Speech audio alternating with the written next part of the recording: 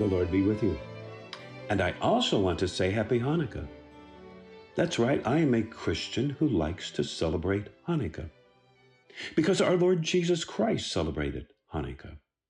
And this year, I am joining my Jewish friends and neighbors in bold defiance of anti-Semitism to celebrate Hanukkah. But being a Christian, well, of course, I want to look to the New Testament to see if it has anything to say about Hanukkah. And I'm looking to the New Testament Gospel of John, chapter 10, verses 22 through 23, where it says, "At that time, the festival of the dedication took place in Jerusalem. It was winter. And Jesus was walking in the temple in the portico of Solomon." End of quote. Now, we're going to see in a moment that what John's gospel calls the festival of dedication, well, that's Hanukkah. That's what Hanukkah means. It's the Hebrew word for dedication, a festival of dedication, as Jesus has come to Jerusalem, to the temple, to celebrate Hanukkah. But what exactly is Hanukkah, and why does Hanukkah matter for us as Christians? Hanukkah is not a feast commanded in the law of Moses in the Old Testament, but it is a feast, a festival that begins in that period between the Old and New Testaments, between the last book of the Old Testament, Malachi, and the first book of the New Testament, Matthew. It goes back to the time of a Syrian king who reigned from the years 175 to 164 before Christ, as he invades the Jewish nation, demanding that they abandon the worship of the God of Israel. The king has taken to himself the name Antiochus Epiphanes. Epiphanes means God manifested. He actually thinks he's God. And he wants to turn the Jews away from the worship of God to worship him. And so one of the first things that he does, he desecrates the temple in Jerusalem as he offers a pig as a sacrifice on the temple altar. He offers that pig as a sacrifice to the Greek god Zeus. And he turns the temple courts into brothels. He outlaws the Sabbath.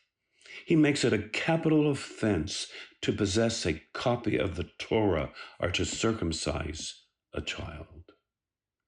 But thank God for a man named Judah, nicknamed the Hammer.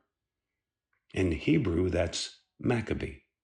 So this is Judah Maccabee, Judah the Hammer, who rises up and leads a small band of soldiers in a guerrilla warfare against Antiochus Epiphanes. And after a 3-year struggle, they defeat Antiochus Epiphanes on the 25th of Kislev. That's in our month of December. And on the 25th of Kislev in the year 164 BC, Judah the Hammer and a small army, they take back the temple in Jerusalem. And they begin the process of dedicating. That's the meaning of Hanukkah. They liberate the temple and they rededicate it to the worship of God. And it was then that they started calling it Hanukkah, the Festival of Lights, as it brought an end to such a dark time for God's people, and they celebrated Hanukkah, the Festival of Lights, with the lighting of lamps in the temple and in every home.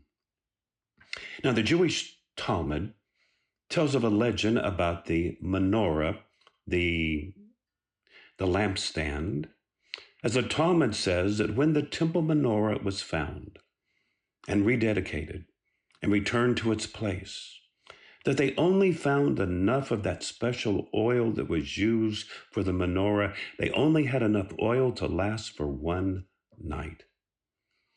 And the process of making more oil would take a week. But as they rededicated the temple, they wanted to light that menorah, even if they had just enough oil for one night. But what happened is, What so often happens with God is the menorah kept right on burning until the end of the 8th night when new oil was ready. Hanukkah is about dedication. It started when the Maccabees rededicated themselves to God and to His Word. It led to their rededication of the temple at the end of the battle. Hanukkah is all about rededicating lives to God, to His worship, to His service. And I say this because as Christians, each one of us is a temple of the Holy Spirit.